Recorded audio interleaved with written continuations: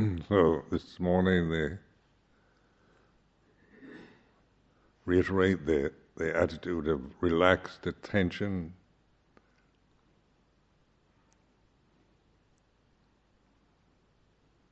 welcoming receptivity,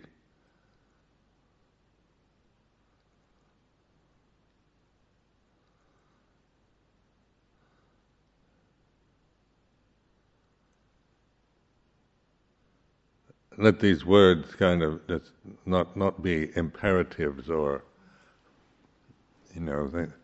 trying to do anything, just as kind of helpful guidelines or comforting words, a sense of receptivity and openness rather than you've got to put forth the effort and try to get something, or you've got to spend this hour, trying to control your mind, or get rid of negative thoughts. So the way that we can oftentimes regard meditation as controlling methods to control and get rid of things we don't like, trying to attain states that we would like.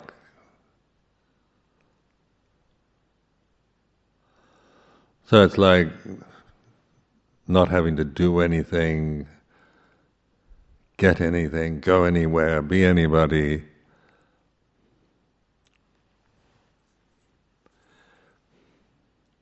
Now this way of reflecting affects me quite nicely. It's because of the tendency to, the habit tendency, the conditioning that was very strong of work hard, practice hard, control, get rid of, and try to attain the work ethic, the sense of relaxed attention, openness, trust was, even though I could understand the words, I didn't find this, but I found that this would create a lot of doubts, because the conditioning of the mind was always around that hard work paid off, and striving and trying and making yourself ascetic, more like an ascetic style. Seemed like you were really doing something, getting somewhere.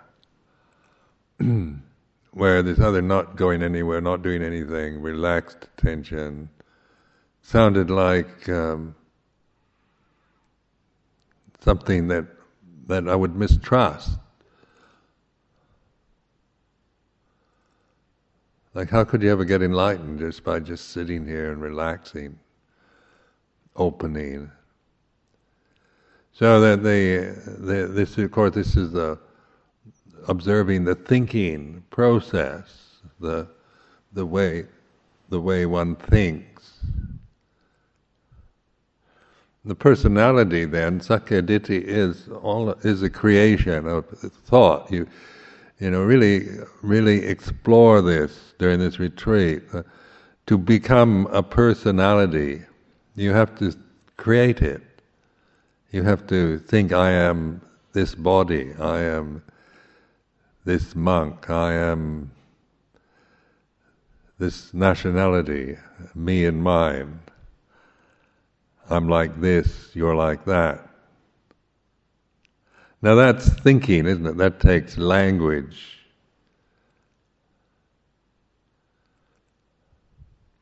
We each have separate names, so we separate ourselves. I'm Ajahn Sumedho, there's Ajahn Panyasaro, Ajahn Natiko, Ajahn Tanya, they're separate from me. I'm Sumedho, and they have these other names.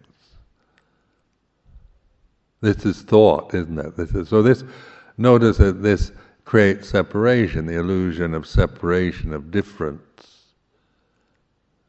Monks, nuns, there's a male and female. These are words, concepts that emphasize a certain quality or a certain condition or difference. And whatever, if you emphasize masculinity, then you've got femininity along with it. Masculinity doesn't mean anything on its own.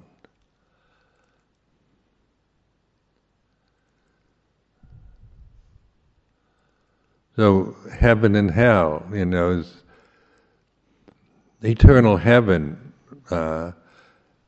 Is the idea of, like last night, talking about an eternal state of happiness and security that we can conceive of just by thinking of a place that's always this beautiful, stable, refined, safe, happy, loving, warm, comfortable. There's nothing, no pests, no snakes, no worms, no mosquitoes.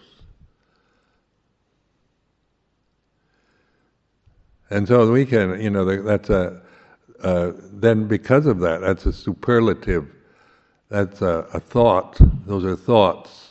Thought can become superlatives, take thinking to the best possible thing you can think of, but it also includes the worst. So hell is the absolute worst.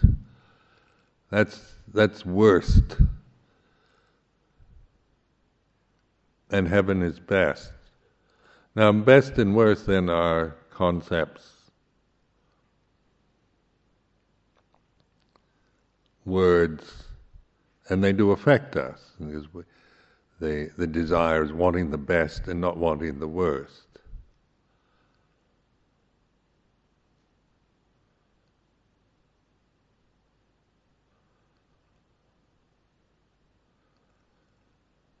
So with this relaxed attention, it's not, because it's an immanent being. It's not a state that I can attain through a willful act. It's more like a surrendering, relaxing, trusting, resting in the moment, being here. As soon as I think, I've got to relax, I'm too tense, and I've got to relax, then the sense of myself, my separateness, and that I shouldn't be the way I am, I shouldn't be tense. You can't really meditate properly if you're tense. I've got to learn how to relax, and then the whole stressful scenario takes us over. So you spend the hour here trying to relax, feeling frustrated because you're expecting something, something good to happen through holding the ideas, having ideas and opinions about yourself or meditation or what I'm saying.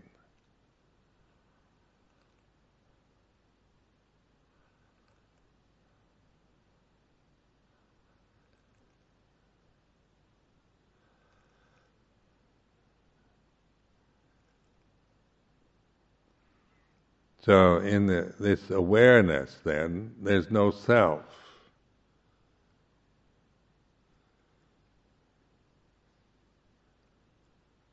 Because now what I mean by that is it's empty. I'm aware. There's awareness, but it's not. I'm not thinking. I'm trying to be aware. I've got to develop mindfulness, or I'm not creating anything or identity with it, or following any compulsive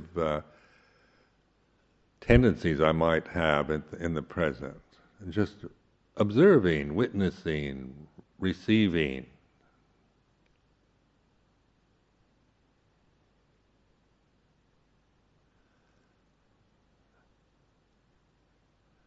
Listening.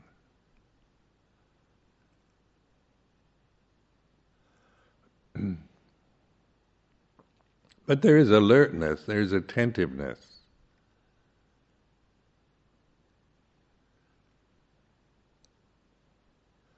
But it isn't forced, it isn't, concentrated on an object, trying to absorb into an object or, doing anything like that. This is just bare attention, attentiveness, openness, receptivity.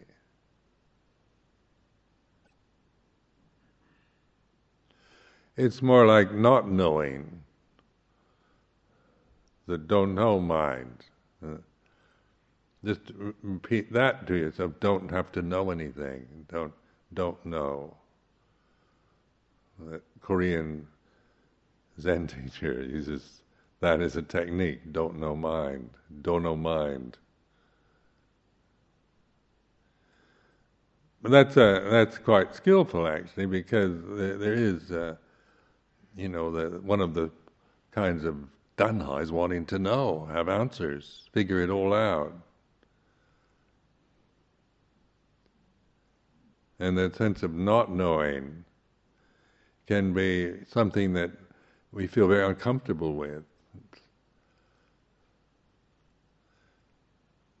Because it's good to know everything, isn't it? And be clever and figure everything out.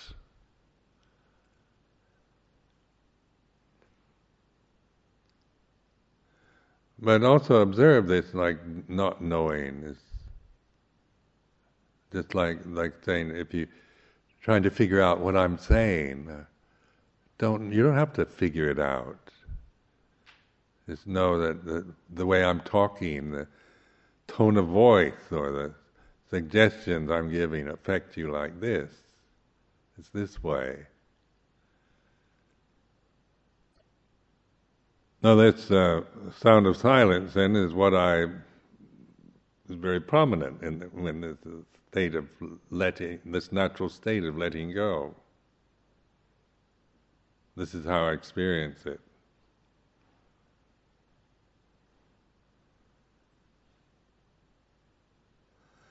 But then and some of you find this difficult because you're trying to find the sound of silence. You get the idea of it, and you think that you've got to hear this, and so you're actually, if you trust yourself just to observe if you don't even know what I'm talking about, what is the sound of silence? Just trust yourself to observe, not knowing it. And don't make it into a problem, and don't look for it.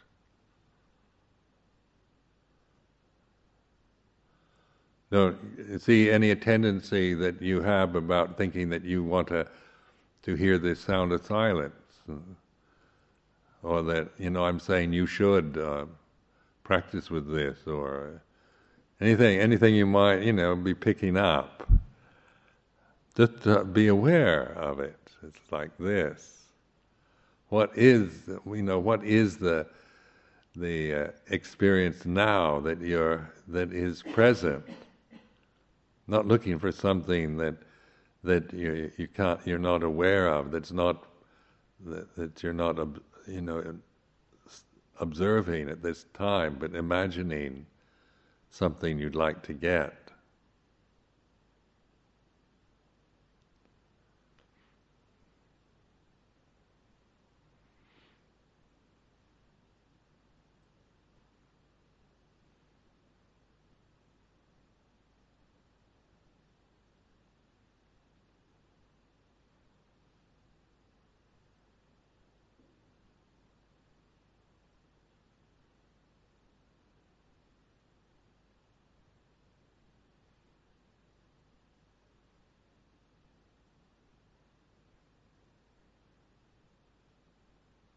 But it is empty, and it's not created. It's like this. No, it's noticing the way it is. This is like reflecting or investigating. This is when I'm with this sound of silence, resting in this state of not knowing, of just being, it's like this. So even a state of using words like state of being or resting, these aren't attainments or things to try to get. But if we use language, then use the language more or less for reflecting on the way it is. This sitting here, attentive, relaxed, receiving, is like this. So it's like this includes everything. It's not like this as something in particular. It's the way it is.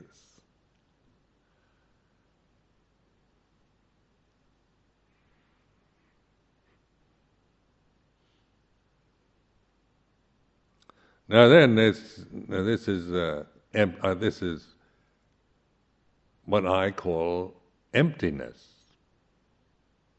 sunyata.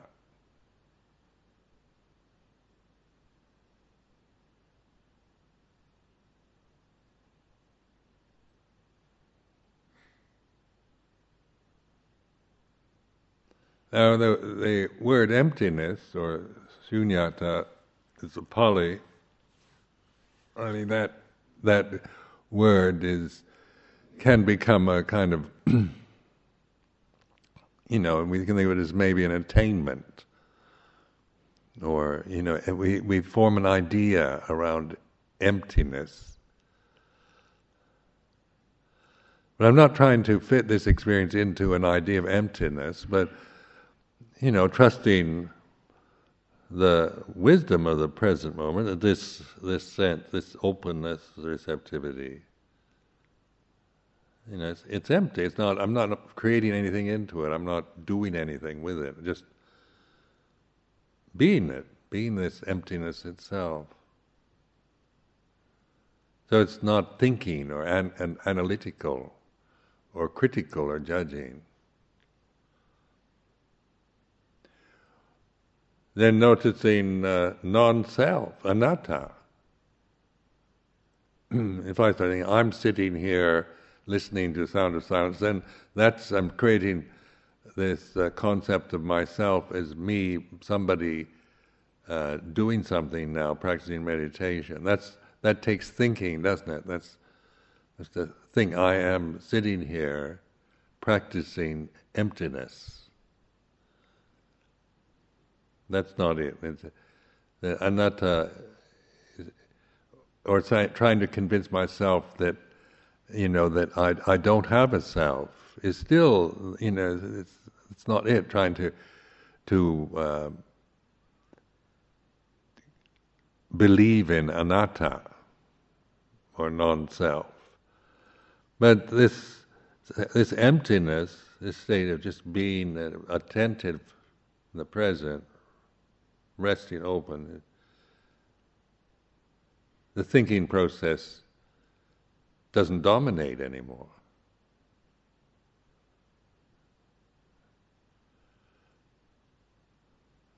So there's breathing and there's feeling and the things that are functioning, but there's no sense of a self, because I'm not thinking about myself. I'm not creating myself.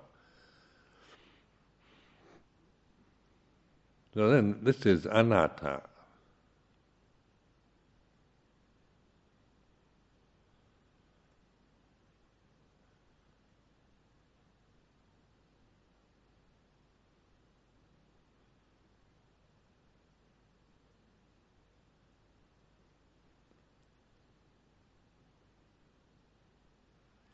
So then non-attachment, desirelessness, viraga is this is viraga too. I'm not attaching to any desires. Desirelessness is like this. Just noticing the way it is.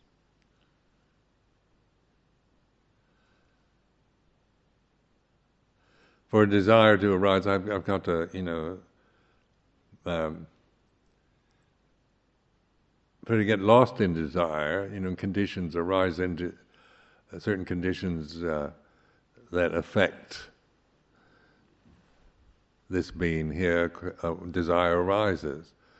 But my relationship to desire now is one of knowing rather than of grasping. So desires can arise with with this awareness, then one doesn't grasp the desires. The conditions and potential for desire is still present, but you know desire. You're not trying to, trying to get rid of desires is vipavadana. It's called those catch-22 problems, isn't it? I've got a desire to get rid of all these desires. And where are you going to win on that level, You just go around in circles, because trying to get rid of desire is another kind of desire. So what is the way out of the desire realm? The only way you can get out of it is by observing it. Danha, gamadana, pavadana, vipavadana, or the desires that come through seeing, hearing, smelling, tasting, touching.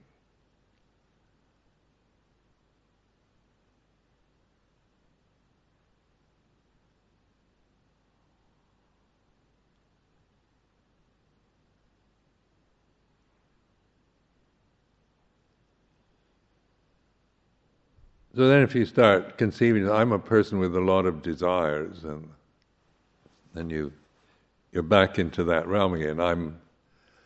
Desire is, then the word desire even sounds rather, it's pejorative. It shouldn't have desires.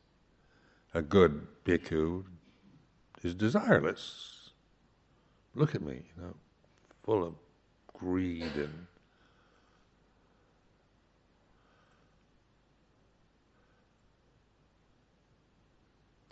but this desire, the second noble truth, the origin or causes of suffering.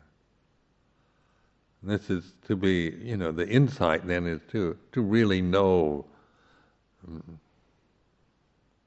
Don't be frightened of desire. Study it. If desire arises, really take advantage and observe it. It's like this. Wanting to become, ambition, trying to attain is like this. Wanting to get the jhanas, wanting to become a sotapanna. Don't be afraid of these kind of desires. Don't go around thinking I shouldn't. I don't want to be a sotapanna, and I don't want the jhanas, and I just want to be like Ajahn Sumedho says. Just relaxed attention. Not going anywhere. That's what I want to. And that's a desire too, isn't it? What's the difference? When you're trying to get the jhanas or trying to be, what you think I want you to be.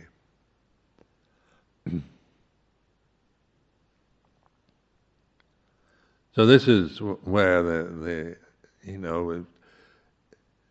you could really look at desire and study it. Vipavadana, this strong urge to resist and control, push away, avoid.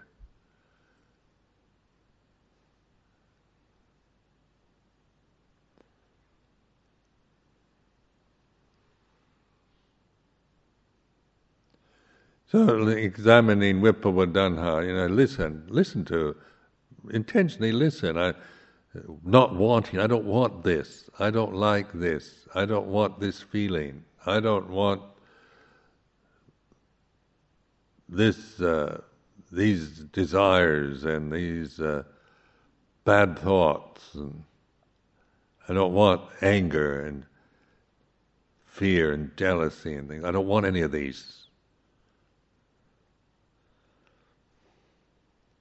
And so listening to, I don't like,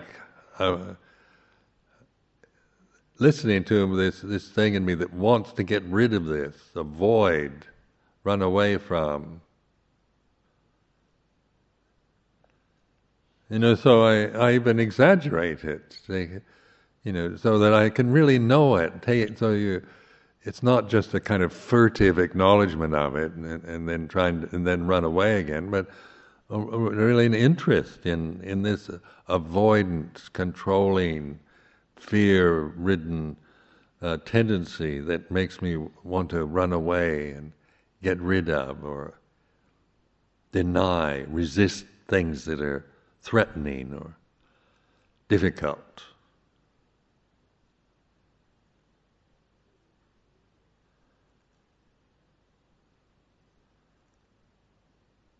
It's like this. So, the more you investigate this desire, tanha, sensual desire for becoming, the desire to attain, achieve, and these are quite noble desires too. Desire to become a stream enterer is a good thing. It's a good desire.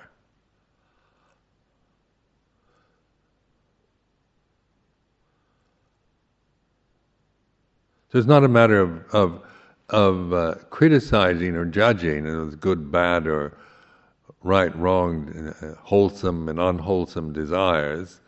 Get to know desire. Desire is desire. Tanha, upadana, the clinging, the grasping of it. So in investigating that point of grasping, of tanha, upadana is grasping or clinging to desire. So clinging to vibhava tanha is being taken over by it. Like it seems a good thing to get rid of anger.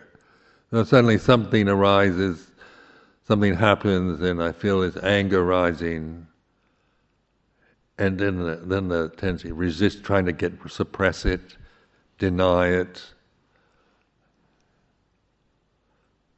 And it seems like a good thing, that you shouldn't follow anger, speak in anger, or act in anger. And maybe what happened is, I'm just being unreasonable.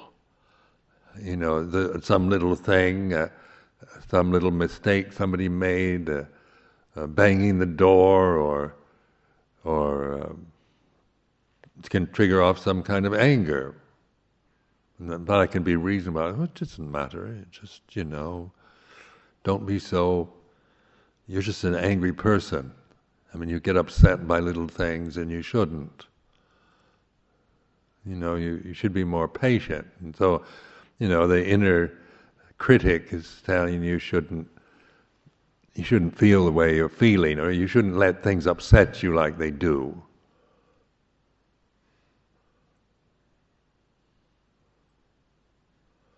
And that's good, it's true. You shouldn't be angry over somebody, slamming the door, or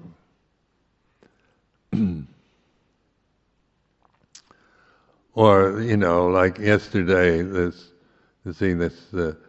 woman came in late offering the food, and she managed to touch everything on the counter. When you're trying to receive it, the idea is once you offer the food, you don't touch anything. And she's trying to help, by making room for this, and then trying to. And I could feel this sense of, frustration. Don't touch the food.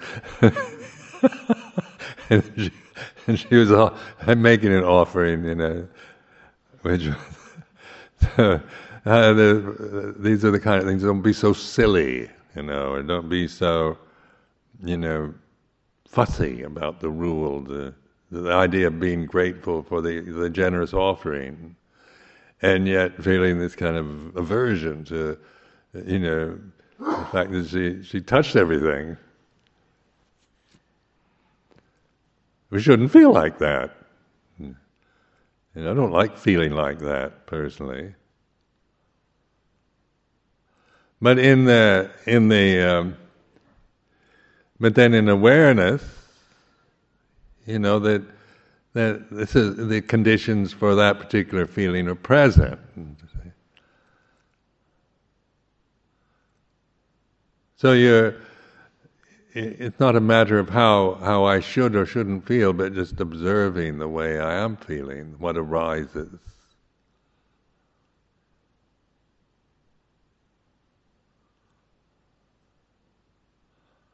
It's like this.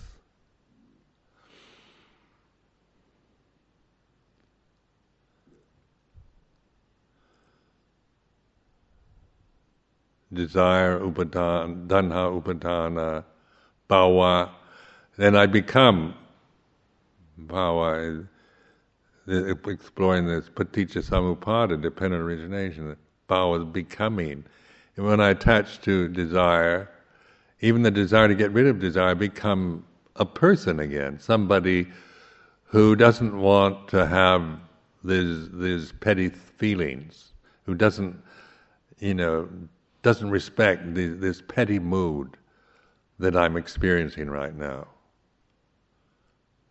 And that seems like a noble thing to really, try to get rid of this kind of meanness of heart or pettiness that might arise, because I don't like it, don't want it. So it seems very right to suppress it or get rid of it. Or maybe it's opportunity, how we look at it,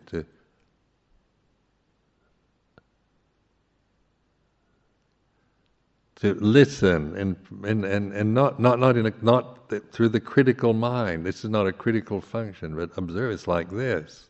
Not wanting it to be like this is like this. And so this gives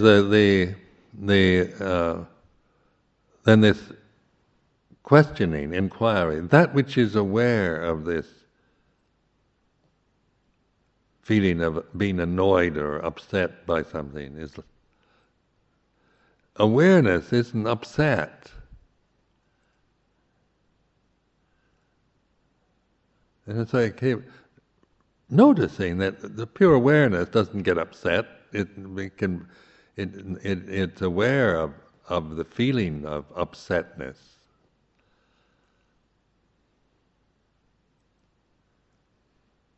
So you begin to differentiate. There's the aramana, the object. The tanha is an aramana. It's an arom. It's something that comes and goes. It's dependent on conditions. So when the conditions for being upset, then upset is the feeling, or anger, or greed, or lust, or envy, or fear. So the awareness then isn't frightened, isn't lustful, isn't greedy, isn't envious. Then I would ask myself, well, don't take my refuge in the aramana, in the object, or be the subject. How can I be the subject? Not by conceiving myself as somebody who's got to be the subject, because I don't have to do that. I am the subject. This pure awareness. This is what I am, pure awareness.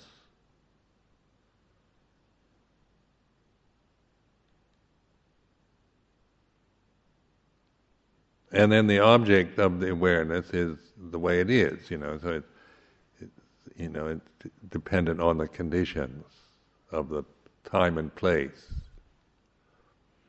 So this is like exploring, investigating experience.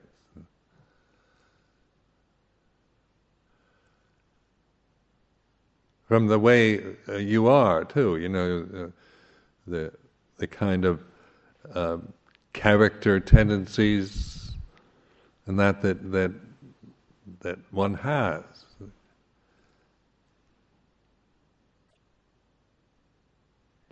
So then, if you contemplate this, really observe this. This is a skillful means, I admit. The paticca samuppada. But by using that teaching to observe the reality of the present, the way it is in the present, more and more you're not coming from avijja or ignorance and getting caught up in the endless rising and ceasing of the conditions affecting you in the present moment. You begin to appreciate just this emptiness, this state of being, natural state of resting attentiveness, in which conditions arise and cease. So then, this is I am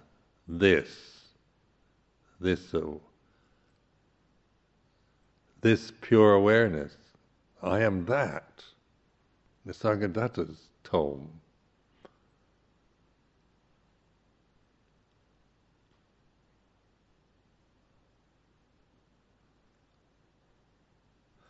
Now then, I'm not claiming this as some kind of personal identity.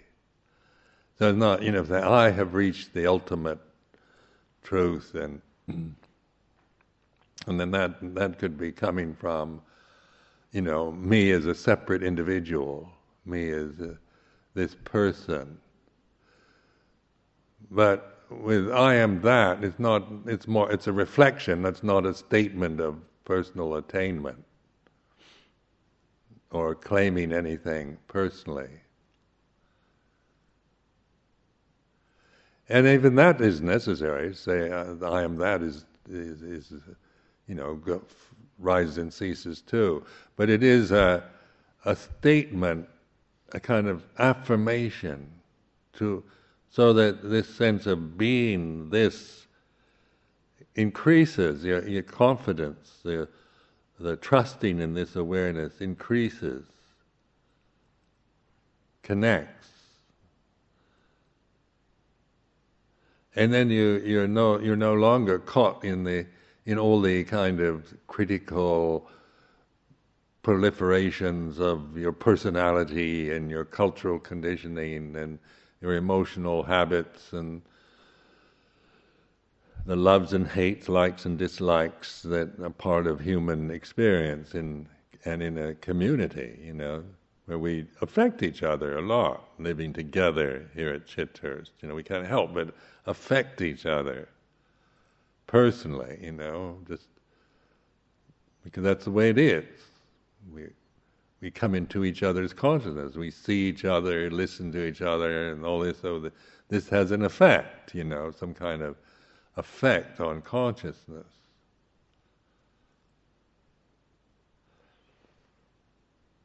So it's no longer, leave me alone.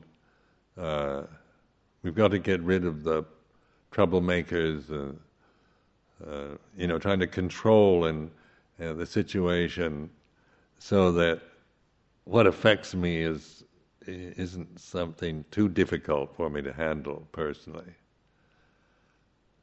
You've got to make sure that anything, any real challenging thing, don't let them in the gate. Only the nice guys.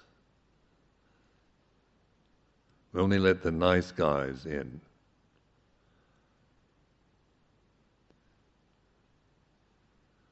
The good, the moral, the giving, the generous, ones I approve of, in other words. They don't threaten me too much or make too many demands.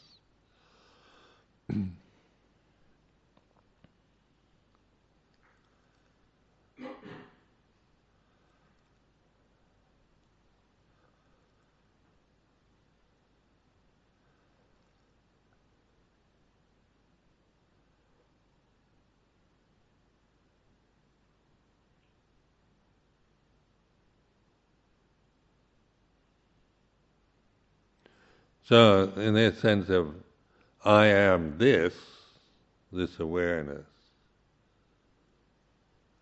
This is a reflection. Again, I repeat that. It's not an ego statement. It's just noticing, using language, using thought, more or less to affirm, to make this significant. This awareness, it gives it a significance at first, because we tend to not see and notice it as significant.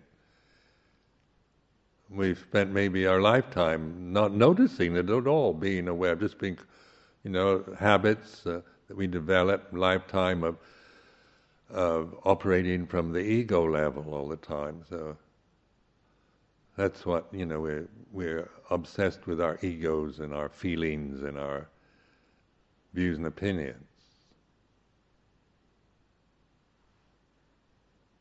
So then recognizing this is my true self. And that's not Buddhist. You don't have a self. So when I'm talking in orthodox Theravadan terms, I never say this is my true self. Because one time I said that in a public talk, and one of the guardians of orthodoxy wrote me a very distressed letter.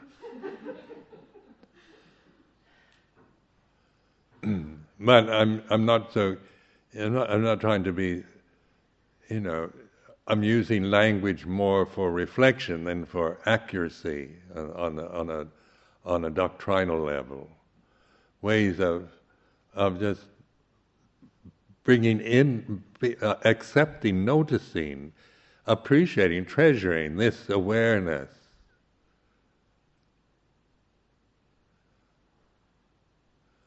And so it's like, describe it as like a lover. When you're in love with somebody, you want to be with them all the time. And when they're not around, you miss them. So this emptiness, this stillness, the Rumi and these Sufi poets write about it as, like the lover, that kind of thing. Well, it works also, it does help to on an emotional level, to really appreciate this is significant. It's not just, mindfulness, and just dismiss it, because the emotional life does take on, how I feel about you, and you didn't do your chore properly, and that lady touched all the food on the counter, and somebody's always coming in late, and these things can dominate, getting irritated, frustrated, or caught into all the worldly permutations that go on in any situation.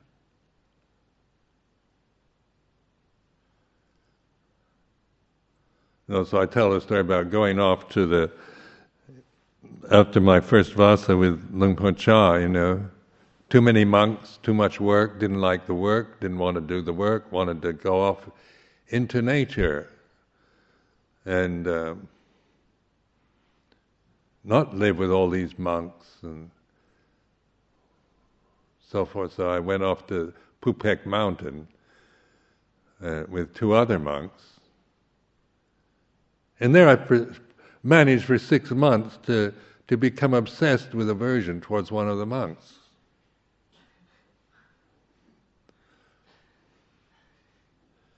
This is a lesson, Here I'm spending 6 months, and I was with 2 other monks, and the one that I had aversion toward wasn't there very much of the time. That also, I was averse to that. He couldn't do anything right as far as I...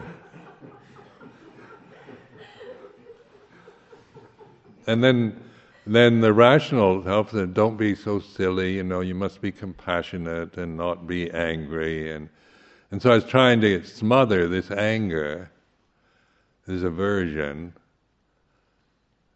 and then I just become obsessed with it, trying not to be angry and be understanding and compassionate. be nice about everything and get along and try and all that, and then at the same time just, feeling incredible aversion and resentment towards this one monk. And it wasn't that he was doing anything, that much.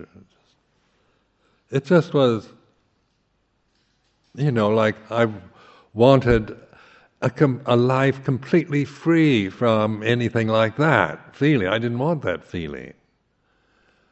And I left Wat Pah Pong with all its monks because there was too many annoying things going on around me. And then went up to this nice place up in the mountains, and then I managed to be annoyed continuously by this one monk. Well, it was an important lesson. I did learn from that. Because, the desire, wasn't it? I desired to go to this ideal place, idolizing this place, and thinking that this is where the practice really is. I'm really going to get my samadhi and everything together here, and then maybe I might go back to Wat Pah Pong. But this is real practice that I'm doing. And so it's full of me, mine, what I want, what I don't want. And so everything, every little thing seemed to aggravate, seemed to annoy me, because I was so greedy for this idealized experience, this perfect place. And it was probably one of the worst periods of my monastic life.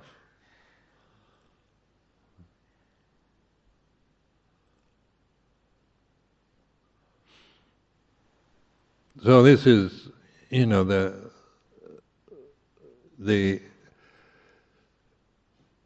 here in this place, like Chithurst,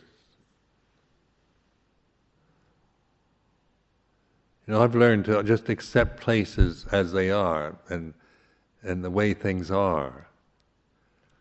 This is an acceptance of the way it is in the present, because this is non-suffering. Not wanting things to be the way they are is suffering. I create that. I don't want it to be like this. That's the suffering. That's the dukkha. The way it is, even when it's not very pleasant, is still not suffering unless I get caught in, I don't want this, I don't like this. I get caught into that. So then, that this awareness, then, this is my true nature. This is my real home. This is non-suffering.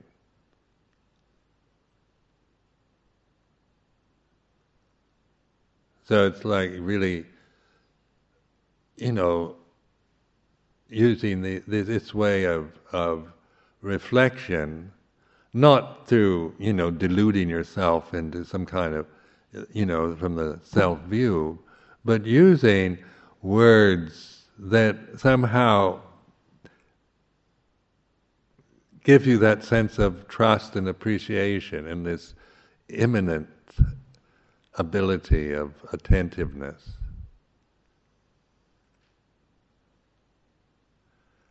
So you realize it, you trust it, you rest in it, and then from this point on, then the path develops. You know how to really practice.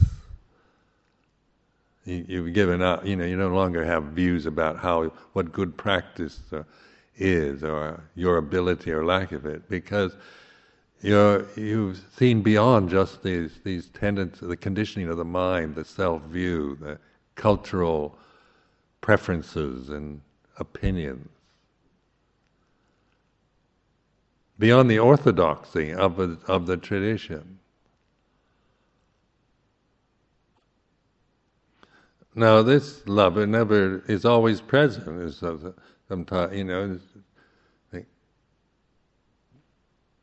where is it? And then just by opening, being present, I'm united with my lover.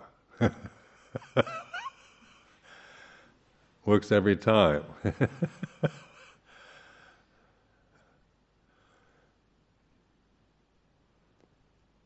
This is kind of poetic, very unorthodox way to but the point of it is, it's not to become a Sufi mystic or anything like that, but what, pointing to the how to appreciate this, give it the priority in your life. So this is where I'm at ease. This is where there's no suffering. This is the safety. This is home where I'm safe. I'm one with my lover. I'm at ease. Then I can deal with the changing conditions that happen around. The comings and goings, the days and nights, the weather, the aging process, the praise and blame of the world. Because the strength is in this rather than demanding the world, making endless demands on the worldly level, to not upset me and not confuse me or threaten me in any way, because that's an impossible demand. You're bound to fail. You're bound to be disappointed and despairing and disillusioned with the world, because that's the way the world is. It's not meant to be your home or your refuge or your safe place of safety. It can't be, and it's not supposed to be. So, noticing then this is my real home.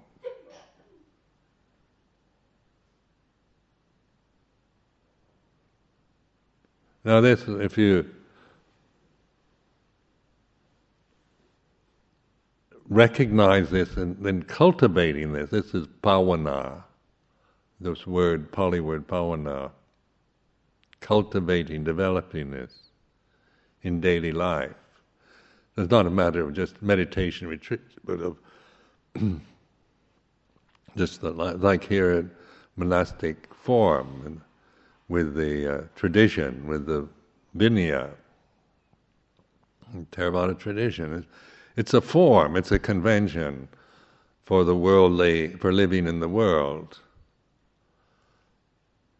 But it's not for attaching to the world, but gives us a way of living in the society that is beneficial to one's own self and to the society. It's a non-violent, based on of integrity and being content with little, not making endless demands or endlessly discontented, trying to get more and more. Being and yet being part of the society, isn't it? Here we're still a part. We're living in this country. We're part of this society, and then our conventional relationship to the society is one of compassion, love and compassion, rather than of just using the system or just complaining about it endlessly because the society isn't perfect, and we can see all kinds of things we don't like about it, and dwell on all the faults and distressing things we see happening in the society, and getting caught up into that. It's easy enough to do. The idea of Buddhist monasticism is it gives you a lifestyle or way of living in society, where, say, the right livelihood, right action, right speech is part of the way we live here. We're not avoiding or rejecting the society.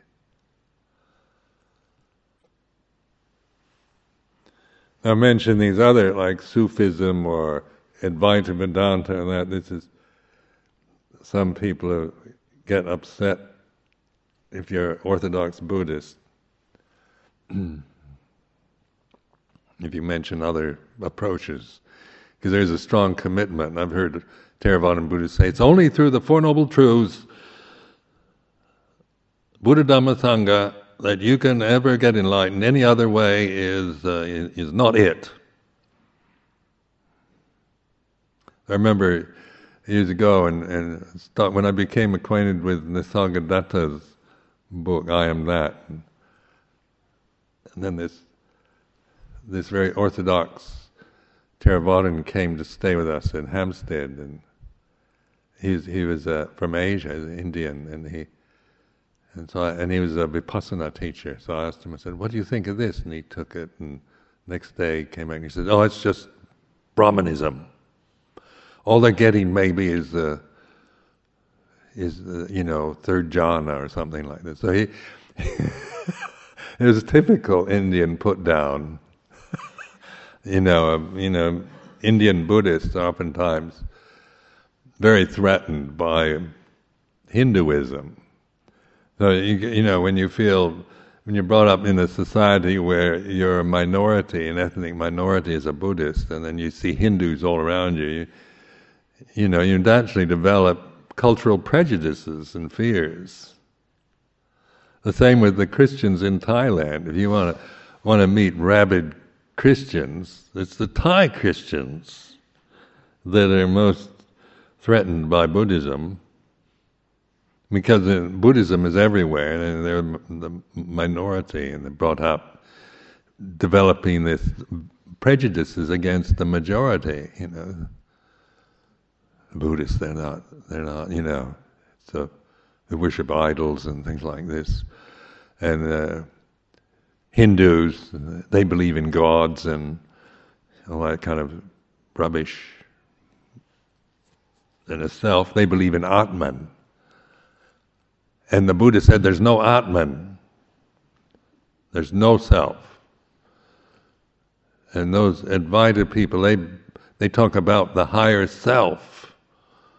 And they self with a capital S. It's wrong. It's not Buddhism. So these are, this is playing around on the conventional level with the symbols. Now, what I'm pointing to is, symbols are symbols, and it's how we use them, our attitudes is the important thing. All conditions take you, if you really pay attention to a condition of any sort, it will take you to the unconditioned, because that's just the way it is.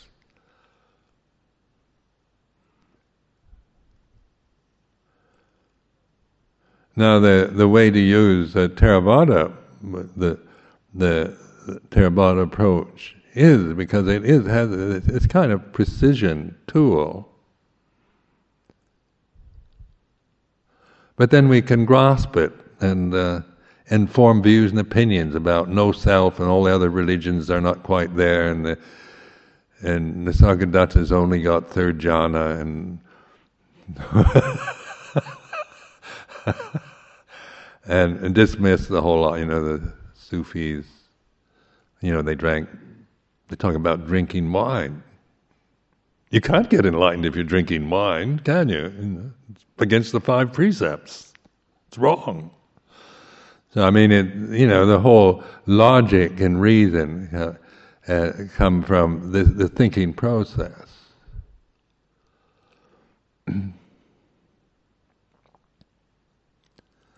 So noticing this, that's why I emphasize so much getting to recognize the limitation of language and convention, and that's their nature. They are limited, and so that there's nothing.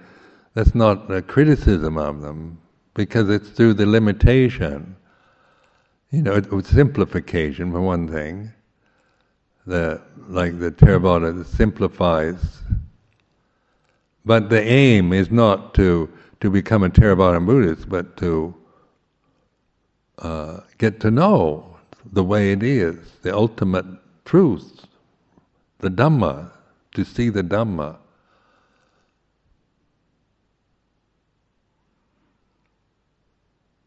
And so the different upayas, the skillful means, are merely, expedient means towards helping us to see this, your own character, your kind of the way you individually are. You